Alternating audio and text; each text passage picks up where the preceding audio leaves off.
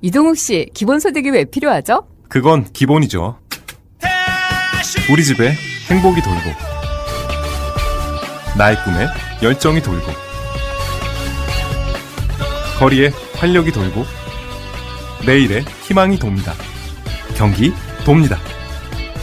저 이동욱도 여러분도 모두가 기본 좋은 삶을 위하여 사람을 사람답게 기본소득. 2021 대한민국 기본소득 박람회를 4월 28일부터 4월 30일까지 킨텍스 현장 행사 및 온라인 생중계로 진행합니다. 자세한 사항은 홈페이지를 참조하세요.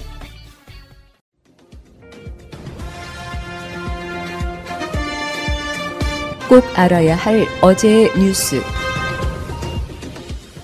문재인 대통령이 새 검찰총장 후보자로 김호수 전 법무부 차관을 지명했습니다. 윤석열 전 총장의 전격 사퇴 60일 만입니다. 전남 영광 출신인 김 후보자는 서울중앙지검 특수 1부장과 초대 대검 과학수사부장, 서울 북부지검장 등을 역임했습니다. 현 정부 첫 법무차관으로 발탁돼 2년 가까이 박상기, 조국, 추미애 장관을 보좌하며 검찰개혁 기조에 발맞췄습니다. 김 후보자가 적극적 소통으로 검찰 조직을 안정화시키는 한편 국민이 바라는 검찰로 거듭날 수 있도록 검찰개혁이라는 시대적 소임을 다해줄 것을 기대합니다. 김 후보자는 사법연수원 20기로 전임자인 윤석열 전 총장보다 3기수 선배입니다. 검찰총장 기수가 거꾸로 올라간 건 이번이 처음이지만 윤 전 총장 임명 때가 전임자보다 5기수나 아래였던 파격이었기 때문에 조직 내 큰 혼선은 없을 것으로 보입니다. 따라서 김 후보자가 최종 임명돼도 윤 전 총장과 동기인 이성윤 서울중앙지검장이 유임되거나 다른 보직을 맡는 식으로 검찰에 남을 가능성 역시 높아졌습니다. 김 후보자는 내일부터 서울고검청사에서 인사청문회 준비에 들어갈 예정입니다. 어렵고 힘든 시기에 검찰총장 후보자로 지명되어 막중한 책임감을 느낍니다. 겸허한 마음으로 인사청문회 준비에 최선을 다하도록. 하지만 후보자로 지명된 배경이나 정치적 중립성 시비 등을 둘러싼 질문에는 말을 아꼈습니다. 정치적 중립성 문제 때문에 차차 말씀드리도록 하겠습니다. 김 후보자 지명에 대해 민주당은 사법개혁 과제를 완수할 적임자라고 환영했고 국민의힘은 검찰 장악 선언에 방점을 찍은 임명이라고 깎아내렸습니다. MBC 뉴스 임현주입니다. 검찰이 명예훼손 혐의로 유시민 노무현 재단 이사장을 불구속 기소했습니다. 서울 서부지검은 라디오 방송에서 허위 발언을 해 한동훈 검사장의 명예를 훼손한 혐의로 유 이사장을 오늘 불구속 기소했다고 밝혔습니다. 유 이사장은 2019년 12월 자신이 진행하는 유튜브 방송에서 검찰이 노무현 재단 은행 계좌를 들여다본 것을 확인했다며 자신에 대한 뒷조사를 한 것 같다는 취지로 발언했습니다. 검찰이 그런 사실이 없다고 즉각 반박했지만 유 이사장의 의혹 제기는 계속됐고 법치주의 바로 세우기 행동령대는 유 이사장의 발언이 명예훼손에 해당한다며 검찰에 고발했습니다. 정부는 코로나19 백신 5월과 6월 공급 계획을 발표했습니다. 5월 14일부터 6월 첫째 주까지 아스트라제네카 백신 723만 회분, 그리고 5월과 6월에 순차적으로 화이자 백신 500만 회분이 들어옵니다. 백신 구매 국제기구인 코백스를 통해서도 아스트라제네카 백신 167만 회분과 화이자 백신 29만 7천 회분이 들어옵니다. 모두 1,420만 회분입니다. 노바백스와 모더나, 얀센 백신 등 이미 계약한 백신들도 상반기에 들여오기 위해 제약사들과 협의하고 있습니다. 정부는 백신 수급에 불균형이나 이상이 있을 수도 있다는 일각의 우려에 대해 백신 도입과 접종이 당초 계획 이상으로 원활하다고 강조했습니다.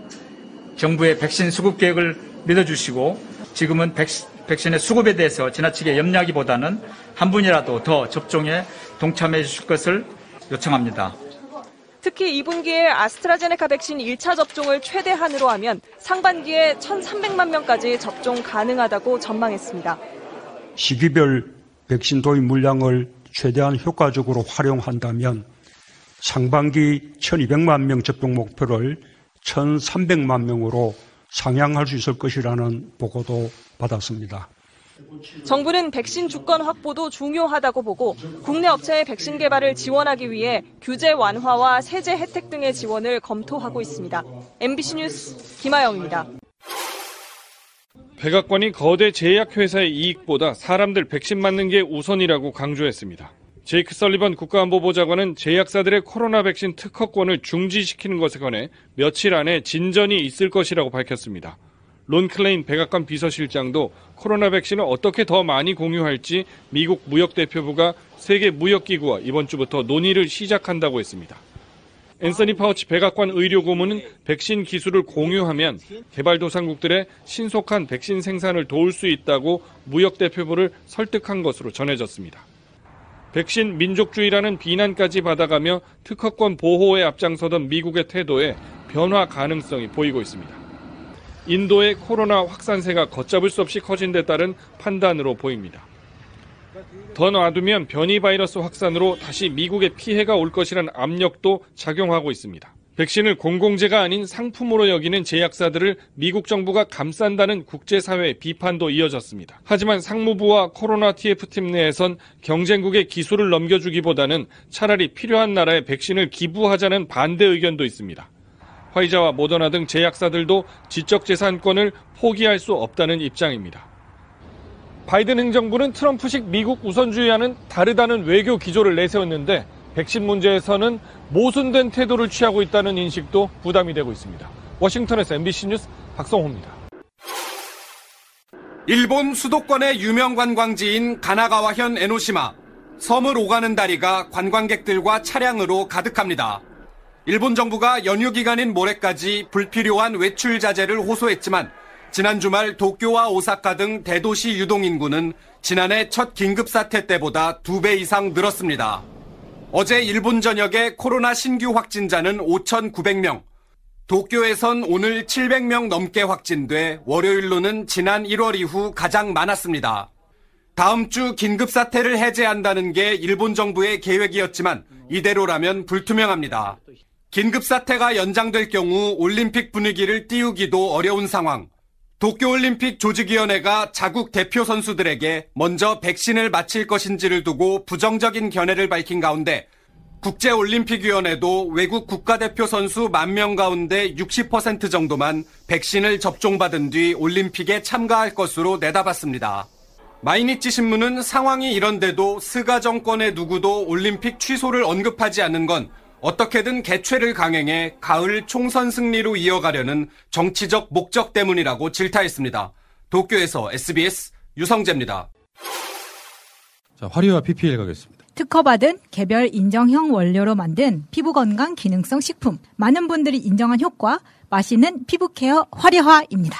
화려화는 노화 방지, 피부주름 개선, 보습, 탄력을 하루 한 병 마시면서 피부를 촘촘히 채워줍니다. FDA 등록은 물론 식약처로부터 인증을 받은 허니부시 추출 발효 분말을 주 원료로 하여 자외선으로 인한 광노화 및 자연노화 개선에 도움을 줍니다. 또한 화려화 속에서 구성하는 아미노산 19종이 들어있어 피부 관리에 효과가 좋습니다. 여기에 피시콜라겐, 엘라스틴, 히알루론산 등 21가지 부원료를 더해 피부 건강을 생각했습니다. 피부로 고민인 아내, 엄마에게 선물하세요. 부부가 함께 드시면 더 좋습니다. 5월 가정의 달을 맞이하여 5월 한정 특별 가격 할인과 패키지 구매 시 한 달분 추가 증정, 그리고 아연 영양제 4개월분 VIP 패키지 사은품까지 모두 드립니다. 재구매 고객 이벤트도 있으니 많은 참여를 부탁드립니다. 이벤트 참여 방법은요. 검색창에 새날 화려화 이벤트라고 검색하셔서 상담 신청을 해주시거나 또는 대표번호 080-322-1000으로 전화 주시면 무료 상담 신청 받으실 수 있습니다. 예, 근데 지금 읽으신 분 누구세요? 못 알아보겠어요. 화려하 드셔가지고. 사람이 겁나 화려해졌네. 진짜 겁나 화려해졌네. 네, 이건 마시는 약이잖아요. 약이라니요. 식품이지. 네, 식품입니다. 그래서 아무리 이제 바르는 것과 마시는 것을 함께 가니까 이게 부스트업 되는 거예요. 2배, 3배 효과를. 휘겔리 다올리하고 같이 가면 끝장이겠네. 근데 끝장이지. 진짜. 끝장인 거예요. 그래서 우리가 이제 지난번에 휘겔리 다올리 때도 이제 광노화 이야기를 했었는데 지금처럼 자외선 차단제 365일 바르시라라고 계속 말씀드리는 게 여기서 노화를 멈추기 위한 최소한의 노력이거든요. 거기에서 광노화, 네. 햇빛 때문에 생기는 네. 노화. 시간을 거스르고 싶다 이러시면 이 화려화 꼭 드셔야 된다고 생각합니다. 근데 목소리는 분명히 마차님인데 생김새가 야, 그 화려화가 이 정도인가요? 네, 이 정도. 못 알아보겠습니다. 저 오늘로 거의 한 달 정도 됐거든요. 이게 지금 보시면은 한 달 분이 우리가 한 30만 원 정도 된다고 말씀드렸는데 네. 재구매를 하시면은 이벤트도 드리고 지금 또 5월 가정의 달을 맞이해서 여러 가지 패키지 사은품까지 드린다고 하니까요. 네. 이번 달에 꼭 신청해 보세요. 지금 사야겠네요. 네. 지금 먹는 피부 관리제로는 콜라겐 먹는 게 요즘 유행이죠. 족발요? 콜라겐. 족발 말고. 족발 말고. 야식으로. 남자들은 또 그렇게 해서 얼굴이 팅팅팅 붙죠. 네. 근데 여기는 진짜 허니부시 추출 발효분 말, 요게 이제 여기서는 굉장히 중요한 키 역할을 하는 것 같아요. 이게 식약처로부터 인증받은 FDA, 미국 식품의약국에서도 인정받은 바로 그런 주 원료인 거고요. 지금도 채팅창에 처음처럼님이 화려화 마늘이 진짜 좋아합니다. 네. 이렇게 특히 여기 그 재료 중에 PC 콜라겐, 엘라스틴, 히알루론산 이런 그 부원료 들어가는 거 있죠. 이거 그러니까 식약처에서 인정한 어떤 기능성 원료들 중에 정말 전 세계적으로 다 공히 인증하는 것들만 다 재료로 들어간 거예요. 이게 우리가 이렇게 그 화장품 그 라벨을 잘 안 보잖아요. 그런데 고급 화장품에는 다 들어가 있는 재료입니다. 그러니까 이 그 화려화가 그 가격이 그 정도로 좀 센 이유가 있는 거죠. 여기는 지금 그 콜라겐, PC 콜라겐이 부재료로 들어가 있는 거예요. 요거 하나면 끝장이다. 보람 PD, 어머니 드렸어요? 어머니 뭐 기분 되게 좋은 피드백 없었어요? 그리고 광고에 써먹지. 어머니가 엄청 좋으시다고 안 그게 다야? 그게 다야? 어머니 한번 출연하셔야겠습니다. 네. 지금 어머니 전화 연결해도 돼요? 어머니 대신 강성현 모시고 오세요. 그리고 이게 뭐 말씀하셨다시피 피시콜라겐이나 히알루론산을 따로 드시는 분들이 있거든요. 그러면 그 따로 드시는 거를 멈추시고 이 화려화 한 병으로 그냥 다 복용이 가능하시니까요. 이 한 병으로 끝내시면 훨씬 더 효과가 좋으실 거라고 생각합니다. 알겠습니다. 지금 이 화려화가 이제 바뀌어야 될 것 같아요. 화려화를 사면 코코메디를 주는 걸로. 저기 써 있는 거야? 코코메디. 특허받은 의료기기. 저건 내 건데. 자, 이런 거 있잖아요. 부인 생일이나 또는 중요한 날에 뭐 그럴 수도 지금 방송 보시는 분들 중에 좀 젊은 분이라면 본인 어버이날 한 50대 뭐 중후반 가신다 그러면 주셔도 좋고 30대부터 저는 이거 관리해야 된다고 생각해요. 이미 보람 PD도 늙기 시작했는데 뭐. 벌써? 진짜요. 아우, 좋단다. 늙어도 좋다. 사람에 따라 생각은 다 다를 수 있겠지만 20대가 지나면서 늙기 시작해요. 원래 노화가 시작되는 거야. 그런데 초반에 관리를 잘하면 훨씬 더 덜 노화가 되겠죠. 그리고 선물로 해주시는 거예요, 이거. 아니 선물로 제발 무슨 에어프라이어 이런 거 하지 마시고요. 에어프라이어. 그래, 진짜 어디다 써먹는지. 프라이팬으로 맞습니다. 네. 그게 처먹는 게 선물이 되니? 그러니까요. 해달라고 하지 마시고 네. 이렇게 직접적으로 당사자한테 도움이 되는 선물을 한번 해보세요. 재구매하시면 또 이벤트가 또 있어요. 그건 비밀이에요. 그건 가서 직접 보시면 나와요. 자, 화려화였습니다. 극찬 후기가 쏟아지고 있는 셀핀다 가바. 천연 가바는 우리나라에서만 만들 수 있습니다. 네이버 스마트 스토어에서 네오비샵을 검색하세요.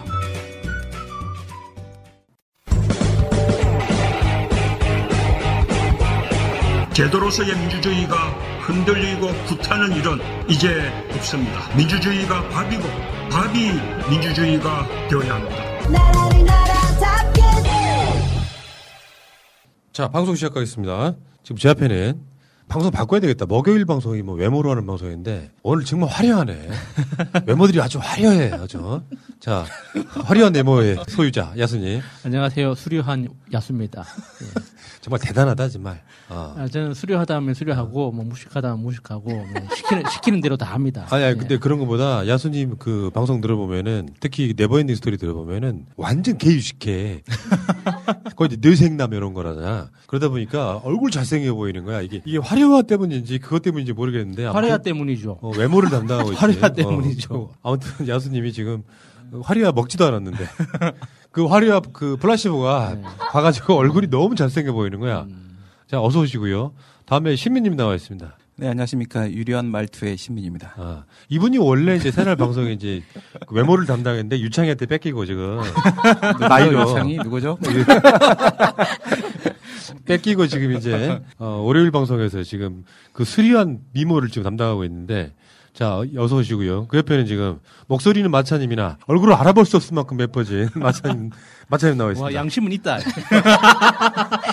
안녕하세요. 태영청장 마차입니다. 저희 태영청에서는 면회 한 달 전부터 화려화를 지급해서 면회 당시에 피부의 상태를 최적화시켜드리는 이런 서비스를 하고 있습니다. 인권을 지켜주는 태영청. 대민 서비스. 네. 저는 근데 사람은 꽃으로도 때리지 마라. 굉장히 꽂혀 있는 사람이라 태영청에서 말로 때리는 거죠. 사실 진짜로 주먹으로 때리는 거예요. 아니면 막 뭘로 때리는 거예요. 때리는 게 뭘로 때리는지 궁금해. 아, 꽃으로? 나는 다르게 들었어요. 꽃 모양 몽둥이. 코코메디 보다 보니까 지금. 이보세요. 꽃 다른 걸로 때리지 말라. 꽃으로도 때리지 말아요. 아, 우가 아니고 꽃으로도가 아니, 이 사람이. 그걸로 왜 때려? 아, 지금 코코메디. 아, 정말 방송 못 하겠다. 저것 때문에 그 남자를 위한 희소식. 요즘에 그 모범택시라고 되게 유명한 드라마가 있는데 거기 보면 막 폭력 장면이 난무하잖아요. 진짜 그 최근에 한 8회분인가에서 거기 양진호 있잖아요. 위디스크 양진호를 이렇게 그 모델로 한 나쁜 놈이 나와. 근데 이 새끼가 이제 야구방망이 알루미늄 배트를 들고 주인공을 막 벽에 묶어놓고 때리는 장면이 나와요. 그 정도로 때리면 사람 죽어요. 장파열 돼가지고. 그렇죠. 그래서 원래 이제 그 소리만 땡땡 소리가 나게 소리를 효과음으로 넣어주고 이 스펀지 같은 걸로 알루미늄 방망이인 것처럼 때리는 그런 거거든요. 근데 그렇게 때리는 거 보면서 그게 폭력성 때문에 사실 이런 게 있어. TV가 보여주는 폭력성. 막 때리잖아요. 그러면 그걸 어린 아이들은 그걸 그대로 받아들여요. TV에서 때렸으니까 나도 때려도 되는 것처럼. 예. 그래서 폭력성은 그렇게 막 노출되면 안 됩니다. 그러니까 진보적인 운동하시는 좀 약간 급진적으로 이렇게 주장하시는 분들이 하는 이야기가, 그러니까 TV에서 폭력적인 장면을 보여주는 것과 어떤 섹스 장면을 보여주는 것 둘 중에 어떤 게 더 나쁘냐. 사실 지금 뭐 이렇게 뭐 그 성적인 성인물 콘텐츠를 굉장히 강력하게 규제하는데 과연 이 성인물이 나쁜가 폭력물이 나쁜가 따져보면 폭력물이 훨씬 더 나쁜 게 사실이거든요. 근데 지금 제도가 이상하게 굴러가고 있는 거죠. 자, 어쨌건 지금 태영청장이 지금 태영청이 없어질 위기에 처했어요. 왜요? 내 한마디에 때리지 말라고. 앞으로 꽃으로 때리겠습니다. 꽃으로? 꽃으로. 그러니까 꽃 모양 몽둥이.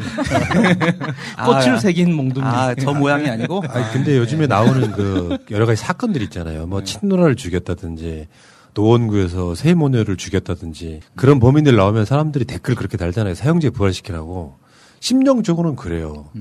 사람 같지 않은 것들을 징벌적으로라도 사형을 시켜버려야 이런 게 안 일어난다. 물론 그 데이터는 좀 약간 다르죠. 그러니까 사형제가 있다 그래서 강력범죄가 안 일어나는 건 아닌데 사람 심리적으로 그런 거예요. 사람 같지도 않은 무슨 금수 같은 사람들을 우리 시민들 세금으로 먹여서 할 일이 있냐 이런 부분이 있긴 합니다만 심적적으로 아까 그 태영청이 존재해야 되는 이유가 진짜 그렇게 하면 때리는 것도 좀 있었으면 좋겠다는 거예요. 그러니까 태영청에서 추진하는 건 많이 때리자는 게 아니에요. 딱 한 대만 때리자는 겁니다.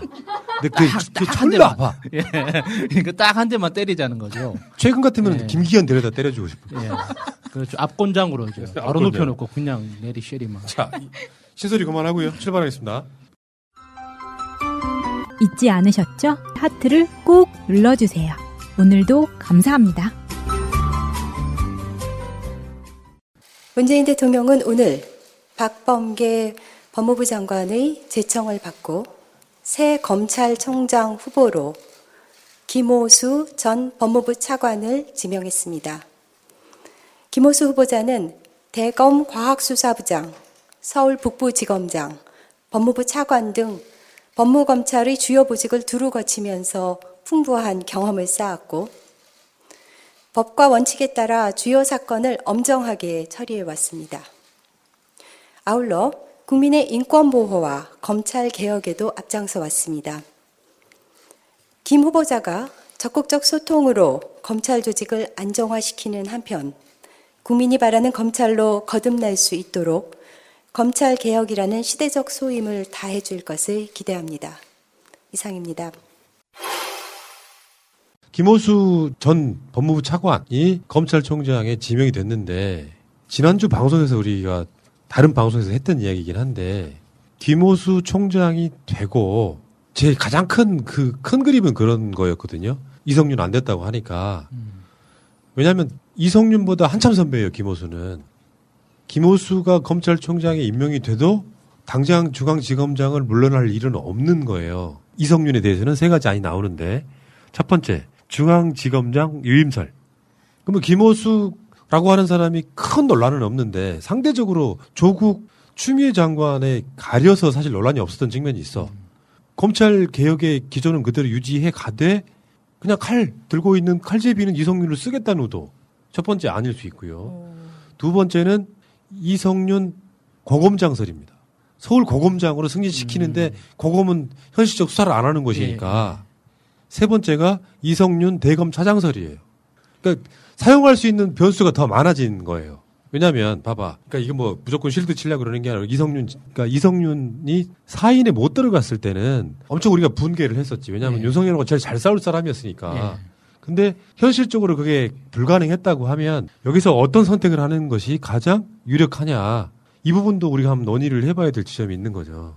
저는 이 부분은 유임을 시키는 게 맞을 것 같다라는 생각이 드는데요. 우선은 이 부분에 대해서 제가 여러 방송에서 이야기하는 거를 지난주에 들으면서 가슴이 좀 아팠는데 지난번 방송에서 박범계 장관이 그 룸사롱 96만 2천 원 사건에 대해서 어떻게 움직였는지를 말씀을 드리면서 참 대단하다라는 평가를 내렸었습니다. 그리고 이후에 제 친구로 추정되고 있는 그 친구가 다시금 또 자기가 자백을 합니다. 자기가 핸드폰을 일부러 잃어버렸다는 애가 이제 와서 자백을 하면서 내가 거기서 술 처먹었다. 술도 못 먹는 애가 걔 원래 술 못 먹어요. 그걸 제가 알거든요. 거기 앉아 있었다고 말하는 이유가 뭐냐? 박범계한테 한 대 꽂힌 거거든요. 그래서 자백까지 하면서 나타난 거야. 근데 지난주에 이성윤 지검장이 후보에서 탈락을 하는 상황을 보면서 이 박 장관에 대한 이야기들이 상당히 많던데요. 전 동의할 수가 없고요. 박 장관이 휴전 협정을 맺었다 이런 얘기까지 나오더라고요. 그러니까 무슨 얘기냐면 검찰에서 우리 청와대에 대해서 문재인 정부에 대해서 정치 보복하고 정치 수사하고 이렇게 하는데 이것 때문에 너무 힘드니까 이걸 우리가 이성윤을 빼버리고 나서 대충 하자, 적당히 하자라는 이런 휴전 협상을 맺었다라는 식으로 얘기하는데 말도 안 되는 뇌피셜 굴리지 마시고요. 무슨 말씀이냐면 누구한테 그러는 거지? 그런 평가 내린 그 평론가들이요. 아무 데서 나와서 그런 평가 좀 하지 마시고 무슨 말씀이냐 잘 생각해 보세요. 이게 진짜 협상이 되잖아요. 그리고 나서 뭐 지금까지 뭐 울산시장 선거 개입 사건 뭐 이런 것들 다 그만두잖아요. 그럼 검찰이 스스로 이것이 정치 수사였음을 인정하는 꼴이 되기 때문에 그런 협상에 검찰이 나서지 않습니다. 불가능한 시나리오 쓰지 마시고요. 그게 아니라 추천위원회에서 그 13명 4명 중에서 심지어 이렇게 되면 반수라도 올리자 장관한테 라고 했을 때 그거마저 폐기돼 가지고 어쩔 수 없이 4명이 올라온 거고 그 안에 추천위원들이 반대했기 때문에 이성윤이 빠진 거지.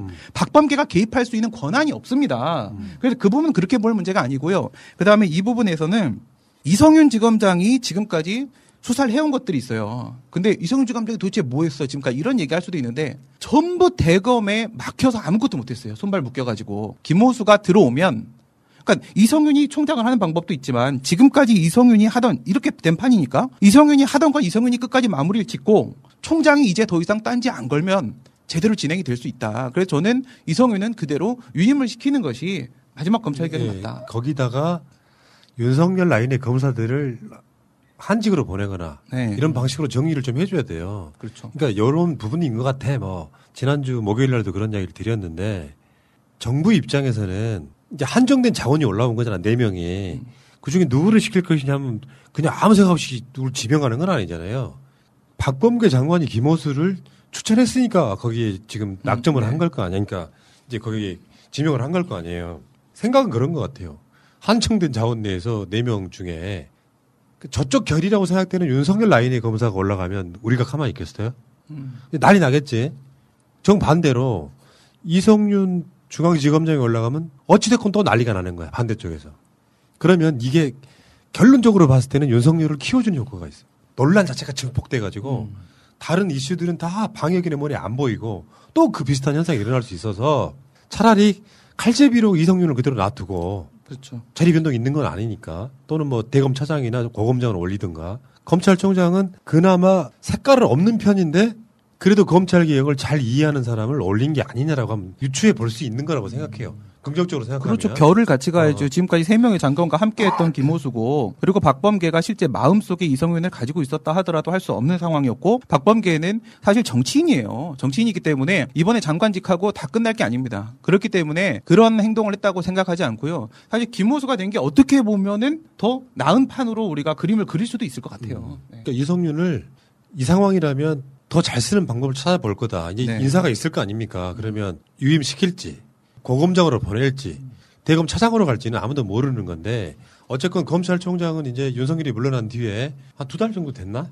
아마 3월 초에 물러났으니까 2달 정도 됐죠. 그 사이에 인사권은 없는 검찰총장이었지만 결재권자였기 때문에 그 모든 사건들에 대해서 자기가 결재를 해서 막을 건 막고 말도 안 되는 수사는 하게끔 만들고 이런 짓을 해왔기 때문에 어찌됐건 좀 김호수 총장 자체가 청문회를 한다고 쳐도 국회가 아니 그러니까 국민의 짐이 반대한다고 해서 임명 못하는 자리가 아니잖아요. 그렇죠. 그냥 김호수 총장이 된 거고 이 상황에서 이 상황을 좀 상황 관리 좀 잘했으면 좋겠다. 전 제가 봤을 때 검찰 개혁이 확실하게 이루어지는 건 다음 정권 초기라고 봅니다.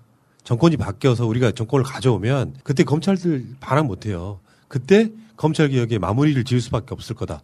현실적으로 전 그렇다. 왜냐하면 앞에 계속 대선이 걸려있는데 대선이 또 검찰에 난이 일어나고 이런 난리치는 이런 거는 정권 핵심부에서는 바라지 않을 거라는 생각을 좀 해봐요. 그러니까 그 4월 7일 보궐선거 전에는 중대수사본부 이제 그 중수청 뭐 이런 그 논의에 대해서 이제 선거가 끝나고 이제 6월 달에 본격적으로 이제 재가동을 할 거다 뭐 이런 시나리오가 있었는데 이제 선거에서 참패하면서 이제 그런 시나리오가 싹 다 들어갔어요. 그래서 우리가 이제 그 절대 잊지 말아야 되는 지점 중에 하나가 검찰 개혁에 대한 어떤 상징의 의미로서 중수청 논의가 잠시 중단된다고 하더라도 지금 이제 예를 들어서 검찰이 원래 가지고 있던 권한이 100이었는데 그중에 70이 빠졌단 말이에요. 30개밖에 안 남았어요. 그런데 검찰 조직은 그대로란 말이죠. 이것도 굉장히 다시 한번 짚어봐야 되는 거거든요. 이게 그 대검 고검, 중앙지검 이 엄청나게 큰 건물 3개가 나란히 있는 게 검찰의 권력을 상징하는 그림이잖아요. 근데 왜 그렇게 거대한 조직이 계속 남아있어야 되는 걸까요? 권한은 그 70%가 빠져가지고 3분의 1밖에 안 남았는데 조직은 왜 그대로 유지해야 됩니까? 그러니까 이게 중수청이 생기든 안 생기든 그것과 별개로 검찰 개혁의 방향이라는 게 우리 국민들이 실제 눈으로 확인할 수 있는 가시적인 그림이 있는 거거든요. 검찰의 덩치 자체가 지금의 3분의 1로 줄여야 된다. 그래야 합리적이다. 이런 그 그림도 빼놓지 않고 이제 딱 붙여놓고 보고 있어야 되는 거죠. 자, 저는 이렇게 생각해요. 그러니까 정권 핵심부는 그런 생각을 할 가능성이 높아 보이는데 문제는 저번에 한참 논의가 되다가 지금 잠시 멈추고 있는 검수완박. 검찰로부터 수사권을 뺏는 것은 저는 당대표가 바뀌었으니까 당대표 의중이 굉장히 중요하게 작동을 하겠죠. 근데 이게 이제 코어에서는 그런 고민을 할 거예요. 이게 어떤 논란을 일으켜서 또 법말이 전도되고 할지 모르겠는데 약속대로라고 하면 5월, 6월 지금이 시기입니다. 그렇죠. 그걸 그냥 단기간 내에 짧게 밀어붙여가지고 통과를 시키느냐 논란이 많아지니까 이걸 다음 정권으로 넘기느냐 이 부분이 있을 텐데 저는 전자예요. 이거는 빨리 그런 게 된다고 해서 지지율 떨어지는 게 아니라고 민주당은 잘 판단을 해야 됩니다. 그런 논란 때문에 지지율 떨어지는 게 아니라 180석을 줘도 못하는 것 때문에 지지율 떨어진다. 어차피 전 국민 100%가 지지해 줄 건 아니잖아. 아따 시원하다. 검찰이 원래 나쁜 놈들이었어. 그러니까 조국 장관의 그 문제 윤석열의 난이 일어나기 전에는요. 공수처 설치 국민 70%가 찬성했었어요. 이게 정치 논란으로 들어가니까 문제지. 아무튼 그 부분 어떻게 될지는 잘 모르겠습니다만 저는 그렇게 생각하고요. 이 이야기는 여기까지 하겠습니다. 검찰이 유시민 노무현재단 이사장을 기소했네요. 기소. 한동훈 명예훼손혐의. 언제쯤 우리가 검찰을 제대로 처벌할 수 있을까요? 난 그런 생각이 들어요. 잘못을 했으면 기소를 할 수도 있고 법적인 판단을 받을 수도 있겠지만 한동훈 같은 놈이 유시민 이사장을 기소할 만한 자격이 될까 싶어요. 왜냐하면 한쪽에서는 그 수사를 주도했던 정경심 교수 항소심에 나오는 그 이야기들이 있는데 너무 뻔뻔하잖아. 한동훈은 핸드폰도 안 까. 비밀번호가 기억이 안 난다잖아요. 근데 지금 이제 검찰총장이 뭐 새로 이제 지명됐지 않습니까? 한동훈 휴대폰부터 까야 되겠습니다, 지금. 그렇죠. 휴대폰을 안 까면 촛대라도 까야죠. 까라면 까야지. 저번에 검찰이 우리 계좌 추적했다. 그것을 유시민 이사장이 그 잘못했다. 그거 잘못 알고 있었다. 사과를 했지 않습니까? 1월 달에. 예. 그것 때문에 사과로 끝날 문제 아니고 당신은 처벌 받아야 돼. 이렇게 된 거거든요, 지금. 그런데 이거는 분명한 판례가 나와 있는 건데, 그러니까 이렇게 기관이나 조직에 대해서는 명예훼손 이게 제기 자체가 안 되는 거잖아요. 그러니까 어떤 특정 개인에 대한 명예라면 모르겠는데 이게 검찰의 명예를 훼손했다라는 것 자체는 사실 이거는 법원에 가서 어떤 처벌이 나올지 너무 뻔하잖아요. 그래서 한동훈에 대한 명예훼손으로 콕 집어서. 그렇죠. 한동훈 쪽에서 고소를 한 방식으로 한동훈 비밀번호 안 까는 거는 명예를 지키는 거고. 네, 지금까지 뭐 사실이 밝혀진 것은 사실 없는데 그냥 이제 유시민 작가가 했던 얘기 중에서 자신이 증거를 찾지 못했다 여기까지거든요. 그러니까 들여다봤다 들여다보지 않았다에 대한 결론은 아직까지 나와 있지 않습니다. 그러니까 계좌를 들여다보면 나중에 계좌를 들여다봤다고 통보를 하는데 통보 안 오는 거 보니까 네. 안 들여다본 거네. 죄송합니다. 이렇게 된 거예요. 모든 질병의 발병 원인은 면역력 저하입니다. 식약처로부터 첨단 바이오 의약품 제조 허가를 얻은 면역세포 치료제 연구회사 노보셀 바이오 면역세포 연구팀이 3년간의 연구 끝에 개발한 NK 플러스 면역 증강에 도움을 주는 NK 플러스. NK 플러스는 면역력 증진에 도움이 되는 비타민 B1, B2, B6 등 멀티비타민과 아연, 마그네슘, 망간, 판토텐산, 나이아신, 보조 첨가제로 브라질산 타이보 고농축 추출물을 가장 이상적으로 배합한 기능성 식품입니다. 전 세계 수출을 목적으로 개발된 제품입니다. 최강의 면역력 NK 플러스. 하루 2알 온 가족이 함께 복용하세요. 검색창에 NK 플러스를 검색하세요. NK 타이보 관계회사 첨단 바이오 의약품 제조사 노보셀 바이오. 브라질 아마존 지역에 자생하는 식물로 신의 선물이라 불리우는 타히보. 그 타히보의 껍질에서 고온 추출된 타히보차. 면역세포를 연구하는 사람들이 추천하는 최고급 차. 현재 많은 타이보의 연구 논문들이 발표되고 있습니다. 타이보는 면역력이 필요한 많은 의약품의 원료로 사용되고 있습니다. 효능은 홈페이지에서 확인하세요. nktaheebo.com. 미국, 일본 등 이미 선진국에서는 30년 전부터 애용되고 있습니다. 소중한 내 몸에 NK 타히보차를 선물하세요. NK 타히보차를 마시다 보면 자연스럽게 몸이 건강해짐을 느끼실 겁니다. 검색창에 NK 타이보를 검색하세요. NK 세포할 때 NK. 타이보가 아니고 타히보입니다. 지난 4월달까지 백신 접종률이 대충 얼마나 될까요? 4월달까지 세계 평균이 7.64%예요. 아시아 평균이 4.26%예요. 일본이 1.97%예요.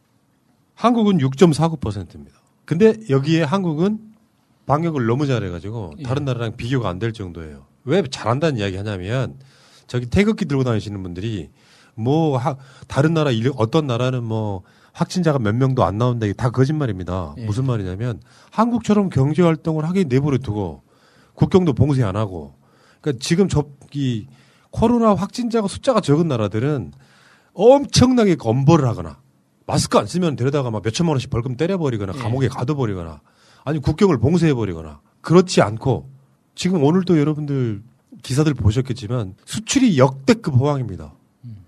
근데 그 역대급 호황인 걸 가져다가 그렇게 까는 새끼도 있더라고. 내가 오늘 좀 약간 분노했는데 잠깐만 좀 이야기를 좀 해보면요. 선박도 없는데 끝없이 밀려드는 수출 화물 이런 대라는 척. 한국경제. 이따가 한국경제 이야기 다시 할 거예요. 수출이 엄청난 호황이다. 부수적으로 선박도 없는데 끝없이 밀려드는 화물 요거는 일부일 거예요. 그러면 이게 헤드라인이 돼야 됩니까? 이런 수출 대란은 처음이다 정도가 헤드라인이 돼야 되는 거고요. 그 다음에 선박 수주가 7배 폭발, 조선업 18년 만에 슈퍼사이클 부활, 인천항 수출용 중고차 운반선 목구의 아우성. 그런 정도로 지금 수출이 어마어마한 이렇게 잘 되고 있는 상태에서 그것마저도 이런 대란은 처음이다. 이게 대란이라고 이야기할 일이야 이게 지금? 그러니까 이런 대란. 부정적으로. 그러니까 잠깐 그냥 헤드라인만 딱 보면은 이거 뭐가 잘못됐나 싶은 이미지를 주는 거예요. 지금 사실 웃음을 감출 수 없어. 이런 타이틀을 걸어도 모자랄 판에 지금 완전 난리 났거든요. 없어서 못 판다. 지금 이런 상황인데. 그러니까 방역에 대해서도 그러니까 싱가포르이 잘한다.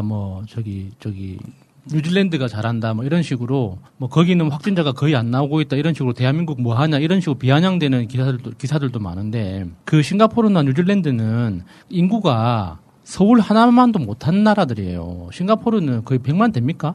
그런 그 도시국가하고 그 인구 3천만 넘는 5천만 넘는 대한민국하고 직접 비교하는 건 말이 안 되거든요. 그러니까 인구 3천만 명이 넘는 나라들 중에는 대한민국이 독보적으로 잘하고 있어요. 정말 1등하고 2등 격차가 엄청 차이가 날 정도로 독보적으로 잘하고 있는데 그 똑같은 외신을 인용하면서도 그 3천만 명 이상 국가에 대한 성적표는 쏙 빼고 이야기하죠. 근데 이게 6월달 지나고 나면요. 7월 시작되는 순간부터 이런 얘기는 다 쏙 들어가 버릴 것이다라고 생각이 들고요. 2030 세대들의 마음을 좀 이해해 보려고 제가 사실 그 암호화폐를 시작을 해봤어요. 지금 2주일째 해보고 있는데 돈도 많이 벌었어요. 오, 진짜? 방법이 여러 가지 진짜? 있어요. 한 5만 원 벌었어요. 시작할 때 1억으로 시작했는데 10만 원 넣고 10만 원 또. 넣고 5만 원 벌었다 이기면 많이 번 거죠. 만약에 그게 100억이었으면 50억 번 거죠. 그러니까 이제 방법을 왜 그렇게 되나 뭐 이런 걸 어쨌든 보려고 들어가 봤는데 그러면서 제가 그래프에 상당히 익숙해졌어요. 그래프 안 본 지 고3 이후로 안 본 지 오래됐잖아요. 근데 지금 이걸 보면요. 세계 평균이 7%예요. 아시아가 4.29% 이렇게 되는데 한국이 지금 6.62%거든요. 그러면 거의 지금 다 따라잡은 거예요. 세계 평균을. 그럼 이제 세계 평균 말고 세계 1등과의 차이 금방 잡는다. 6월 달이면 잡는다. 지금 이 그래프를 보니까요. 우리는 되게 늦게 시작했잖아요. 일본보다 늦게 시작했다고 그렇게 욕을 해야 되는데 일본은 먼저 시작하고도 지금 1.97%에 멈춰 있는 상태고 우리는 늦게 시작했는데 지금 그래프가 이렇게 올라가요. 지금. 일본은요. 작년 7월 달에 시작한 거예요. 네? 얘는 뭐 해줘? 심지어 요즘에 일본 그 의료인들이 도쿄올림픽에 한국 의료인들 파견해달라고 징징대고 있습니다. 왜요? 우리도 아까운데 왜? 한국 의료진이 없으면은 도쿄올림픽 못 치를 정도라는 거예요. 절대 안 되지. 이런 정도니까. 그 정도로 힘들면 우리가 치러준다니까 그러네. 근데 그 문제는 저도 일본에 대해서 지금 할 말이 있는데요. 올림픽을 진짜로 하려고 하게 되면 무관중으로 하든 말든 어쨌든 전 세계 선수들이 입국을 하는 거잖아요. 그 뒤에서 만약에 감염이라도 되면 뒤책임을 질 수가 없어요. 그럼 어느 정도 수준 돼야 되냐? 최소한 첫 번째 한국 정도의 하루 검사자 수는 맞춰줘야 된다. 최소한. 우리보다 인구도 2배 이상인데 한국 정도라도 맞춰줘야 되는 게 당연하고 두 번째 조금 더 우리가 그 기준을 높여본다라고 하게 되면 일본은 올림픽을 개최하기 전에 7월 24일이죠. 그 전까지 집단 면역을 달성해줘야 되는 겁니다. 예. 자, 여러분들은 많이 접하지 않은 뉴스시겠지만 서울시가 재난 긴급 생활비를 준 적이 있습니다. 작년 10월 20일부터 11월 20일까지 이제 서울시는 전 시민 재난지원금 형태로 지급한 적이 없어요. 경기도처럼. 예. 근데 여기에 설문을 해봤더니 재난 긴급 생활비 받은 시민 88%가 가계에 도움이 됐다고 호평을 했고요. 86.8%가 지역 경제 활성화에 기여했다 이렇게. 실제로 긴급 재난 생활비를 받은 서울 시민이 약국, 안경, 슈퍼마켓, 생활용품, 생활 서비스 등 그러니까 그 지역 경제, 그 지역의 골목 상권 활성화에 되게 도움이 되더라. 이런 이야기거든요. 이런 부분이 좀 조금 더 반영이 돼서 전국민 재난지원금이 좀 빨리 좀 나왔으면 좋겠다. 실제로 저는 이렇게 생각해요. 그게 이제 알려지기로는 7월 달이 분기점이라고 보는데 7월 달이면 백신도 엄청 많이 맞는 시기예요. 아마 7월 달이 제일 많이 맞을 거로 예상되는 시기예요. 다음 달. 아마 우리 방송을 보고 계신 분들 중에 다수는 이미 7월 달이면 백신을 맞았을 가능성이 높아요. 이런 상태에서 전국민 재난지원금이 한 번 더 나오면 국민들한테 희망이 생길 거 아니야. 그리고 좀 의심이 되는 게 이게 전국민 재난지원금 이렇게 보편 지급을 했던 1차를 제외하고는 그 이후 2차, 3차, 4차는 이제 그 차등 지급을 했는데 그 보편 지급에 대해서도 아직까지 정확한 연구 결과가 안 나오고 있습니다. 그러니까 KDI 같은 데서 누가 봐도 이거는 편향됐다. 그 어떤 연구의 전제가 잘못되어 있는 이상한 연구 자료 보고서를 낸 적은 있는데 이게 1차 국민 재난지원금부터 시작해서 2차, 3차, 4차까지 충분한 시간이 지났음에도 불구하고 각 회차 수에 대한 그 효과 분석에 대한 연구 보고서가 안 나오고 있어요. 이거는 국가 그 연구소의 특성상 분명히 연구를 수행했을 거거든요. 분명히 연구를 수행했을 텐데 이게 왜 아직 1차나 2차에 대한 어떤 비교 연구 결과 보고서가 안 나오는지 굉장히 궁금합니다. 그러니까 서울시에서 작년에 그 지급했던 이 결과물에 대해서 한 3분기 정도 지난 다음에 지금 결과 보고서를 영향평가 보고서를 나온 건데 왜 그 1년이 지난 그 1차, 2차 그 재난지원금에 대해서는 아직 왜 보고서가 없는지 궁금해요, 진짜. 예. 이 부분은 우리가 평가를 해야 될 부분이 상당히 많은데요. 지금 이 기사는 서울시의 재난긴급 생활비예요. 그러니까 우리가 알고 있는 재난지원금이 아니에요. 재난긴급 생활비입니다.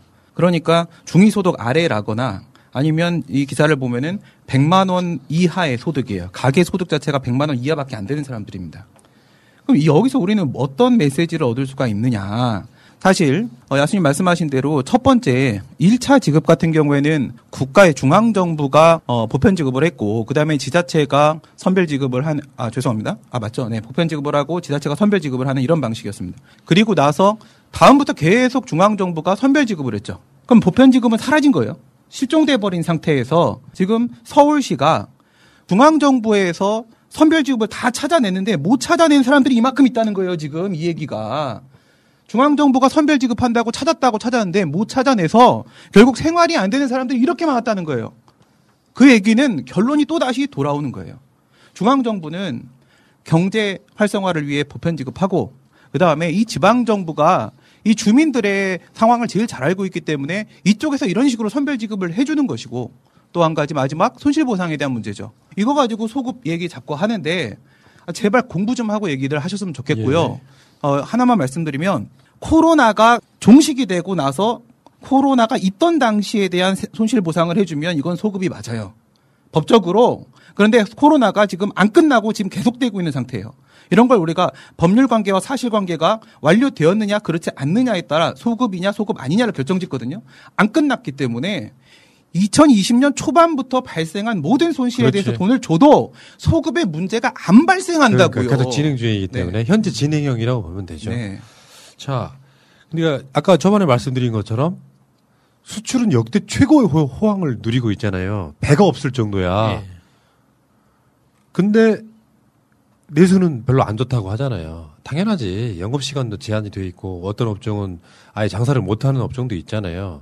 근데 그 직종들한테 그냥 월세 내라. 뭐 밀림 뭐 줘라. 이런 방식으로 지급을 하면 경제의 효과는 하나도 없다는 거야. 그러니까 두 가지를 같이 해야 생긴다는 거예요. 그렇게 손실을 본 그런 자영업자나 이런 사람들한테 지원을 해주되 전국민 재난지원금이 같이 나가요. 아까 서울시에서 그 지급한 이 부분만 해도 전 서울 시민도 아니고 맞아요. 그 사람들이 그 유발했던 소비 유발 그 데이터를 보면 굉장히 많이 올라간 게 보이잖아요. 그 7월 달 정도 되면 그게 백신과 함께 이런 것들이 좀 쏟아 부어져서 그동안 망가졌던 것들이 상당 부분 전체는 아니겠지만 의미 있게 회복되기를 바라는 마음에서 꼭 드렸고요. 그러니까 수출이 역대 호황이라는 말은 대한민국으로 들어오는 돈은 엄청나게 많다는 소리고. 근데 정부에서 특히 기재부에서 이거 못하겠다 하는 건 돈이 없다는 건데 그러면 당연히 기본적으로 지금 바이든이 연일 주장하고 있는 부자 증세 해야죠. 실제로 대한민국이 약간 세금에 관련돼서는 세금의 불신이 굉장히 많은 나라 중에 하나예요. 그렇죠. 근데 지금은 시대가 바뀌어서 세금을 잘 내면 나한테 돌아오는 혜택이 크다라는 걸 인식하게 되면 사람들이 자발적으로 세금을 내게 돼 있는. 그러니까 그런 측면에서라도 그 전국민 재난지원금 보편 지급에 대해서 굉장히 강력하게 드라이브를 걸어야 된다고 생각합니다. 그러니까 국민들이 내가 내는 세금이 직접적인 나의 이익으로 돌아온다는 걸 눈으로 확인할 수 있는 가장 좋은 방법이거든요. 그러니까 지금 당장 기본소득을 실시하자, 뭐 무조건 이렇게 밀어붙여야 된다 이렇게 하는 건 좀 급진적이지만 재난지원금 같은 경우는 모든 국민들이 동의가 돼 있는 거지 않습니까? 그 방법이나 금액이나 어떤 그 주기나 이런 것들에 대해서 다 동의가 돼 있는 상태이기 때문에 재난지원금으로부터 이 세금이 어떤 방식으로 쓰이고 있다는 걸 보여주고 증세를 하면은 국민적 동의를 얻을 수도 있는 거거든요. 그러니까 이 문제는 중앙하고요, 지방하고요 역할을 나눠야 됩니다. 지금 바이든이 하는 말에서 우리가 알 수 있는 부분이 있는데 바이든 지금 하는 얘기 들어보면요, 이거 완전 빨갱입니다. 네. 구속시켜. 네? 좋은 거 아닌가요? 구속시켜. 빨갱이들. 바이든이 하는 말을 보면 지금 바닥에서부터 위로 성장시키는 경제 성장이 필요하다 이런 얘기예요. 이거 우리가 지금까지 계속 얘기한 소득주도 성장이요. 그렇죠. 이런 소리 하고 있고, 그 다음에 우리나라 돈으로 치면 연봉 4억 4천 미만의 경우에는 증세 안 한다. 그럼 4억 4천 이상이면 확실히 증세를 하겠다. 이걸 통해서 경제를 살리겠다. 왜? 플랫폼 기업이 이렇게 되고 노동이 경시되고 있는 이 상황에서 노동에 보상을 해주는 게 맞다. 이런 식으로 얘기를 하거든요. 그러면 우리나라 중앙정부랑 비교를 한번 해보세요. 마지막에 뉴스 기사에 마지막에 뭐라고 나오냐. 걔네들 상원은 민주당과 공화당이 50대 50이기 때문에 민주당이 한 놈만 틀어버리면 바이든 정책은 입안이 안 된다. 그러면 바이든 행정부에서 할 수 있는 그 정도 폭에서만 가능할 수밖에 없다 얘기하는데 우리나라는 어떠냐고요. 우리나라는 역시 민주당이 정권을 가지고 행정부를 가지고 있고 그다음에 50대 50이 아니라 우리는 180이잖아요. 뭐예요? 60대 40입니다. 그러니까 바이든이 하는 얘기를 우리는 실제로 구현할 수 있는 부분이에요. 그 부분을 우리가 절대 놓쳐서 안 되는 거고요. 그다음 두 번째 지방정부 얘기는 박영선 후보 얘기를 좀 해야 되는데 박영선 후보가 뭐 한다고 했어요? 재난지원금 10만 원 준다고 했죠. 지금 앞에 이 기사를 보면 긴급 재난 생활비 사용처를 보면 전부 실생활이에요. 진짜 어려워서 실생활을 쓴 거예요. 그럼 진짜로 이 돈들이 어디로 가고 있는지를 알려고 하게 되면 박영선 후보가 얘기했었던 블록체인 기술을 통해서 이 돈이 어디로 흘러가는지를 전부 추적을 해야 됩니다. 그래서 정책을 짜야 된다고요. 오세훈이 딴소리 하지 말고 박영선 후보가 냈던 거 니네가 받아다가 쓰라고. 아, 알겠습니다. 그렇습니다. 전체로 봤을 때 굉장히 잘하는 정부지만 이런 거 재난지원금이라든지 증세라든지 하는 부분은 조금 미진하다. 인식을 하고 계시라는 거예요. 맹목적으로 지지를 한다고 치더라도 주장할 건 주장해야 저는 그게 민주주의라고 생각하거든요. 이런 부분 감안될 거다 이렇게 생각이 들고요. 오빠, 아침부터 왜 이렇게 기운이 없어요? 박지희 씨, 코업을 못 먹어서 그래. 너무 바빠서 코업 주문할 시간이 없어.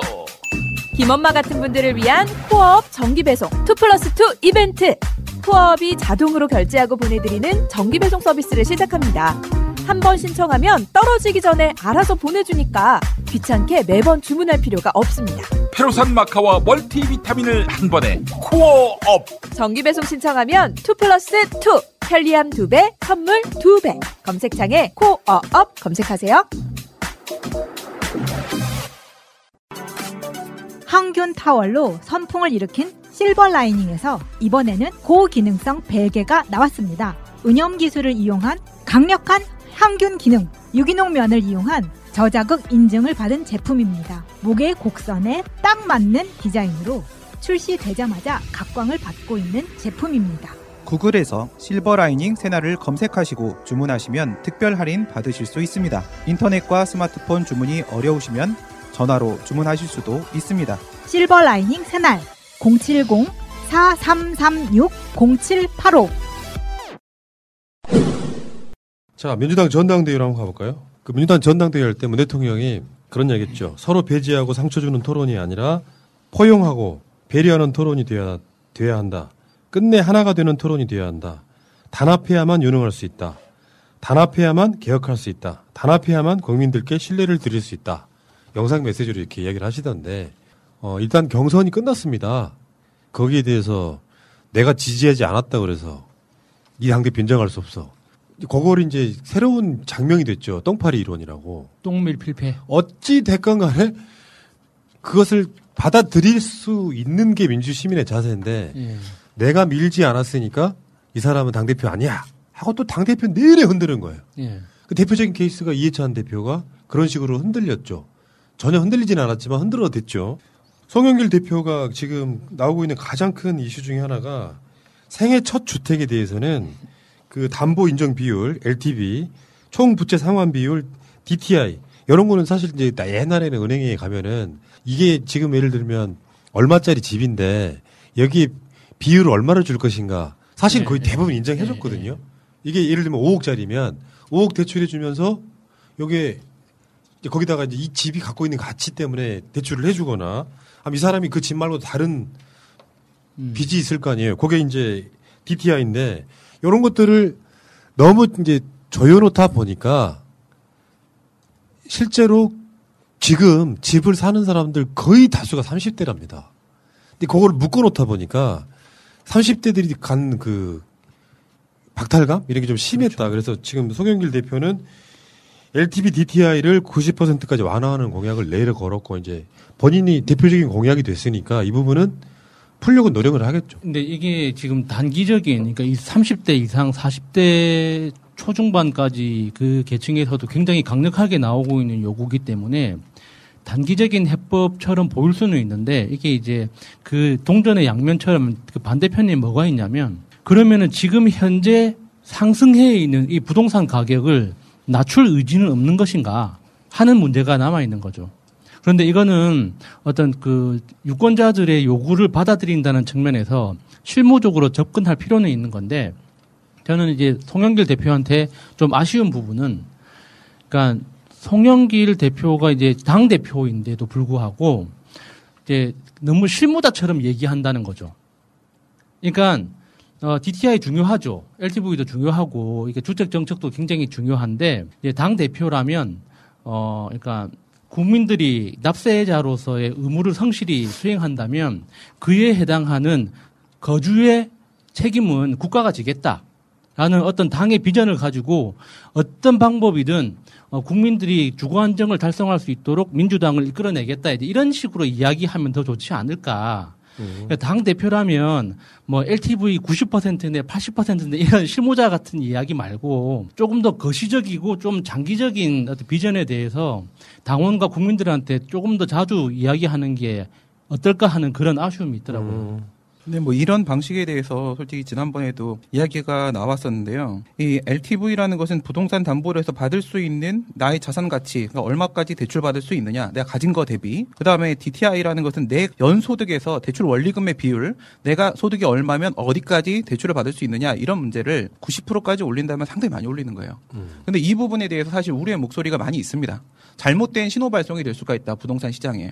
이제 이사 부동산 대책이 사실상 그 효과를 내기 시작을 했고 가격이 안정화되기 시작한 이 상황에서 잘못된 신호를 줄 수 있다라는 우려 섞인 목소리들도 많이 있습니다. 그렇죠. 수요가 많아지면 가격이 또 올라갈 테니까. 네, 이게 엉뚱한 대로 사용될 수도 사실 있어요. 그렇기 때문에 그걸 좀 더 철저하고 촘촘하게 제도를 만들지 않는 이상 이게 위험해질 수 있으니까 제도 설계에 있어서 많이 신경을 좀 쓰셔야 된다라는 생각이 들고요. 그다음 문재인 대통령이 단합 하나된 민주당 이런 얘기를 계속 하셨는데요. 사실 저는 그걸 들으면서 마음이 되게 무거웠어요.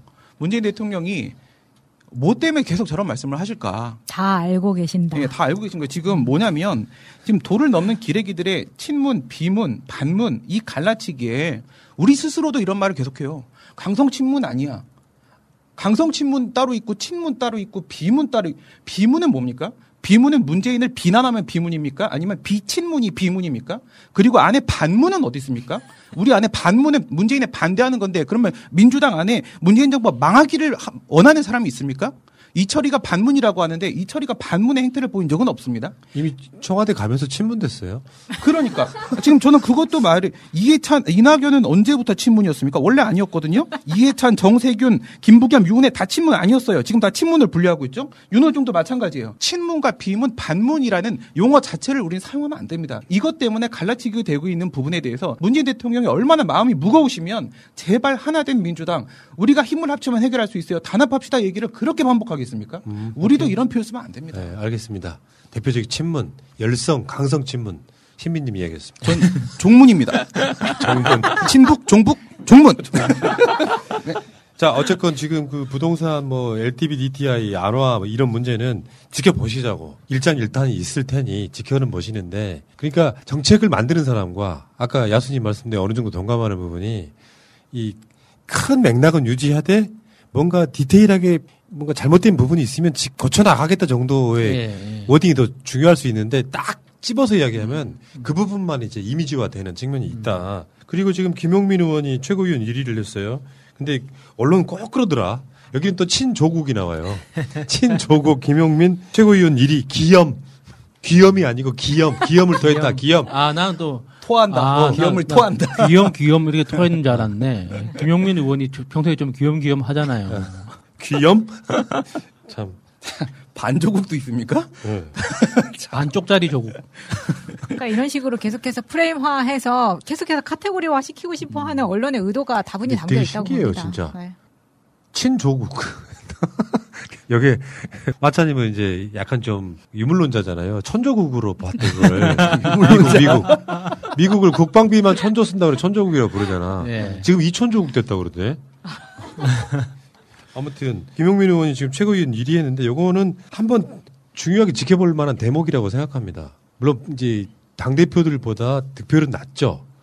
후보도 훨씬 많았고 2표씩 행사하긴 했는데 근데 그게 그렇게 보는 게 맞죠. 민주당 주류 지지층에서는 김용민처럼 자기 색깔 확실한 사람 찍어줄게. 하고 싶은 대로 다 해. 예. 이런 느낌이 저는 있다고 봐요. 그러니까 이게 어떤 사람은 모여서 안 되고 어떤 사람은 모여서 안 되고 이런 게 아니라 특화시켜서 보는 거예요. 검찰 개혁에 있어서 가장 확실하게 자기 목소리를 냈던 사람이니까 너 잘했어. 앞으로 잘할 것 같아서 최고위원 찍어준다. 이런 흐름으로 갈 것 같다. 이런 근데 저는 생각을 요 김용민 의원도 김용민 의원인데 사실 인지도가 상당히 낮아 보였던 김영배 의원이 최고위원이 되는 걸 보면서 새날의 힘이 어마무시하다. 아니야, 그렇지 않아요. 김영배 의원이 이게 네. 그 겉으로만 초선이지 실제 정치 이력으로 보면 중진입니다. 근데 당내에서 그 영향력이 굉장히 크신 분이죠. 그리고 이제 또 한 가지 여기서 제가 뭐 느꼈던 건 뭐냐면 윤호중에 대한 서로 간의 입장이 다 다를 겁니다. 오늘 저도 또 상당히 시작하는 거. 꼬롬한데 여러 가지로. 그런데 윤호중에 어떤 이유에서든지 간에 검찰개혁에 대한 입장만큼은 확고하거든요. 거기에다가 검찰개혁 특위에 있는 김용민 의원이 다시 또 최고위원이 됐기 때문에 이 부분만큼은 정확히 가겠다. 이게 문재인 대통령님이요. 뭐라고 했어요? 개혁과 민생은 양바퀴다. 두 개 바퀴가 함께 가야 된다라고 얘기를 했는데 이게 무슨 의미인지를 우리가 좀 새겨볼 필요가 있습니다. 지금까지 민생을 챙기는 데분에 부족했기 때문에 개혁만큼 민생에 대해서 우리가 더 많이 챙겨서 바퀴의 수레를 맞춰보자라고 얘기하는 것이지 거꾸로 개혁을 뒤로 빼서 민생만큼 바보짓 하자는 게 아닙니다. 즉 문재인 대통령님이 이번에 말씀하신 것은 바로 뭐냐. 개혁은 갈 대로 계속 가라. 대신에 민생은 가속도 내서 개혁에 맞춰라. 이렇게 해서 양 바퀴가 같이 가주자라고 얘기한 거지. 민생 부족하니까 개혁 잠깐만 주저하자. 이거 절대 아닙니다. 어제 통화하셨어요? 다음 총선 때요. 시민 출마시키자요. 그러니까. 똑똑한데. 시끄러 죽겠어요. 빨리 출마시켜야 될 것 같아요. 정치인이었으면 좋겠어 아주. 이렇게 좀 이렇게 대정부 질의도 좀 시키고 해야겠어요. 딱 한 번 하고 욕 다 하고 나올까요? 그다음에 강의하러 다시. 대선에 신경 쓰지 않는 그렇고요. 그러니까 이게 뭐 우리는 여러분들이 우리 방송 어떻게 생각하실지 모르겠지만 방역이라든지 남북 평화라든지 민생이라든지 이런 부분 굉장히 방송에서 이렇게 골고루 다루는 방송이거든요. 그러니까 우리도 검찰 개혁만 주장하는 방송이 아니잖아요. 실제로 민생이 어떻고 남북 관계는 어떻고 방역은 어떻고 백신 어떻고를 꾸준히 알려주려고 노력하는 부분이 한 국가라고 하는 게 한 가지로만 갈 수는 없는 것이고 다만 이게 이제 프레임화 시켜가지고 검찰 개혁에 매진하다. 다른 뭐 민생을 그르쳤다. 이런 식으로 입법적으로 보면 아무것도 안 보일 거야. 난 그렇게 생각을 하거든요. 여론조사가 정말 가지각색. 저번에 지금 TBS가 리얼미터랑 이제 조사 안 하죠. 여론조사를. 한국 사회여론연구소 KSOI랑 하죠. 리얼미터는 갈수록 그러니까 리얼미터 대표를 우리가 이쪽 결의 방송에서 본 적이 있기 때문에 소위 말하면 누구 친구라고 그래갖고 근데 리얼미터만 만들어가는 것 같아요. 지난주에 NBS 여론조사는 문 대통령 지지율이 올랐거든요. 거의 40% 육박을 했었단 말이에요. 다시 올라가지고. 한국 사회여론연구소는 문 대통령 지지율이 올랐어요. 그냥 오른 게 아니라 4.4% 상승해가지고 사실상 40%에 다시 복귀를 했단 말이에요. 근데 그놈의 그 레알미터 여론조사는 또 떨어져. 그러니까 이게 어느 게 맞다 들리다가 아니라 여론조사마다 제각각이면 여론조사 뭘 믿겠냐는 거지. 그렇죠. 우리가 그나마 여론조사가 있으면 응답률 높은 걸 보세요, 차라리. 어디 응답률 한 4%밖에 안 되는 여론조사는 사실상 그 여론조사가 민심의 반영이라기보다는 민심을 그렇게 끌고 가려는 의도가 보인다. 이런 측면이 있잖아요. 특히 요즘 같은 분위기에서는 응답률이 낮을 때 우리가 상상할 수 있는 시나리오가 그러니까 오세훈, 박형준이 이 선거에서 이긴 거를 보고 이 보수 진영에 그러니까 사실은 극우 진영이죠. 극우 진영에 있는 사람들이 자신들의 의사를 더 강력하게 이제 표시하고 싶은 조금 더 부지런한 욕구가 생기는 거죠. 그러니까 바쁜 업무 시간 중에 여론조사 전화가 왔을 때 이게 ARS든 면접조사든 이게 다 이야기 듣고 대답하는 거 이게 쉬운 일이 아니거든요.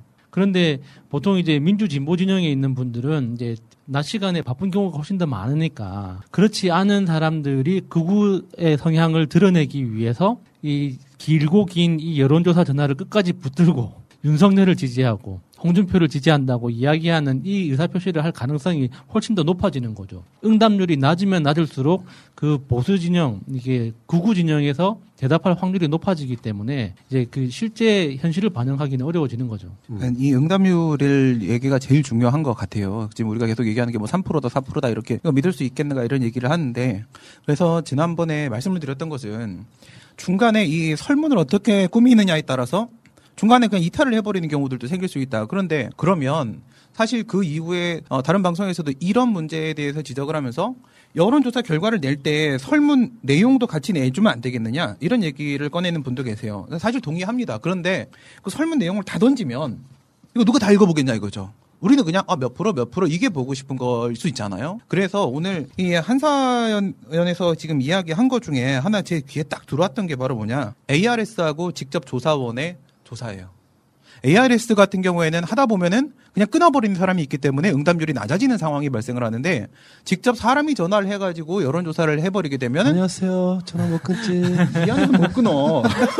끝까지 하게 되는데 그래서 비교한 게 갤럽에서는 ARS를 쓰고 자기들은 직접 조사원이 전화를 했는데 거기서 10% 차이가 났다는 거예요. 문재인 대통령의 지지율이 10%나 차이, 쟤네는 29%, 우리는 39%.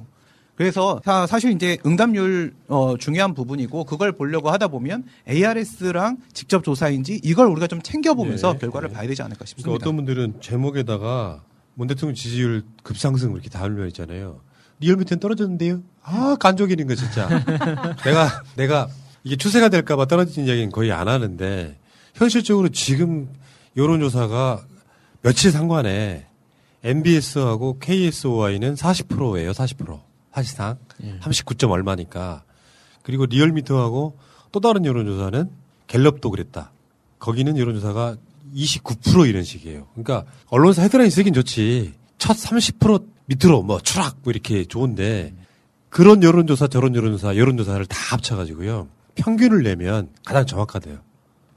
그러니까 예를 저번에 올해 초반에 이재명 지사 지지율이 막 올라갈 때 여론조사를 한 열 몇 개를 한꺼번에 합쳐서 평균을 내면 그렇잖아. 그게 숫자가 이미 거의 10,000개 이상이 돼버리거든요. 표본 샘플이. 그 정도 되면 비슷하다 그러는데 한쪽은 40%고 두 개는 40%고 두 개는 30%란 말이야. 숫자로 보면 대략. 그럼 35%좀 된다고 보면 되겠네. 그렇죠. 끝. 자. 근데 여기서 중요한 문제는 이 KSOI에서 박근혜 계엄 검토 관련자 수사를 해야 된다. 이게 지금 50% 나왔고 반대가 36% 나왔단 말이에요. 요거를 저는 민주당한테 지금 주장을 좀 드리려고 이야기하는 건데 지금 민주당이 전당대회 그 즈음에 가지고 되게 반성 모드였잖아. 예. 왜 우리가 보궐선거 졌는지 모르겠다 이런 방식이었단 말이죠. 그러면 실제로 지금은 수세로 전환을 해야 돼요. 아니 공세로 전환을 해야 돼요. 뭘 막기 급급하면 말하는 과정 중에 하지 말아야 될 말도 막 생겨요. 막기 급급하면. 부동산 문제 같은 경우 그런 경우 있잖아. 뭐 종부세 뭐 낮춰야 된다 올려야 된다 이런 식의. 이런 거는 수세적으로 가야 돼요. 최고위원들이나 최고위원 회의에서 이런 얘기가 나와야 됩니다. 박근혜 지금 계엄령 하려고 했다고 김무성 같은 그 당시 당대표이던 그런 사람들이 그냥 고백을 했어.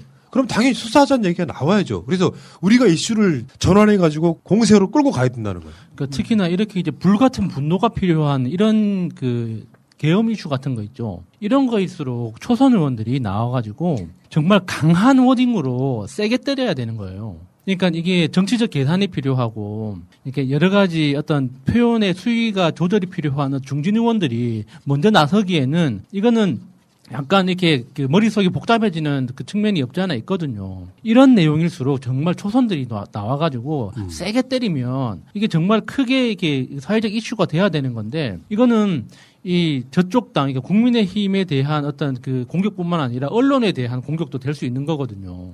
이렇게 엄마무시한 이 고백이 터졌는데도 불구하고 왜 보도하는 언론이 없냐고요. 전 이 부분 관련돼서 이런 말씀을 좀 드리고 싶습니다. 안중근 의사 얘기예요. 안중근 의사가 의병 부대를 이끌고 있던 중에 전투 중에 일본 군들을 사로잡았습니다. 사로잡았는데 그 의병부대의 전투원들은 모두 처형하자라고 주장을 했어요. 그때 안중근 의사의 가장 결정적인 실수 중에 하나입니다. 당시의 만국 공법에 따라서 이렇게 잡은 포로들은 배상금을 받고 풀어준다라고 해서 풀어줬습니다. 돈 받고 풀어줬어요. 참 평화롭죠? 평화적이에요. 풀어준다면 어떻게 됐을까요? 이 일본군 포로들은 결국 자기네 부대가 왔고요. 우리 안중근 의사가 이끌고 있던 이 의병 부대의 위치와 모든 것들을 전부 다 얘기하고 기습 공격을 받아서 그 부대는 전멸해버렸습니다. 제가 드리고 싶은 말씀은 이거예요. 거학은 민주당이 거학을 보면 쫄아요. 쪼는데 천안함 손도 못 대죠. 칼기 손도 못 대죠. 세월호 이제 좀 움직이려고 합니다. 그런데 계엄령이에요. 계엄령 좋아요. 나머지 거 아직 손 못 댔다고 치자고요. 칼기, 천안함, 세월호 인원이 얼마 안 된다고 우리 그냥 단순 비교해보자고요. 그래도 계엄령은요 1000만 명 이상을 죽이려고 했던 거예요. 계엄령은 1000만 명 이상을 대상으로 했던 겁니다. 국민의 생명과 안전의 문제고요. 지금 여기서 얘기하는 게 KSOI가 찬성하는 사람 50%, 반대한 36%인데 이 반대하는 36%가 누구냐면 광화문에 안 나왔던 사람들이에요. 맞아. 그 사람들은 총을 안 맞을 사람들이었고 당일날 총 맞을 수 있었던 사람들은 내 목숨을 위협했다 해서 그렇죠. 밝히자는 거예요. 다른 문제하고 비교할 수 없는 겁니다. 안중근의 우를 범하면 안 됩니다. 그러니까 이게 이제 머릿속에 고착화된 이미지 때문에 그런데 박근혜 탄핵은요. 어떤 불법성도 없는 합법적인 상황이었단 말이에요. 그런데 박근혜 탄핵이 기각되면 헌재에서 기각하면 시민들이 아이고 헌재 찬성 이렇게 할 거 아니잖아. 사람들이 광화문으로 나올 거잖아요. 근데 계엄령이 뭡니까?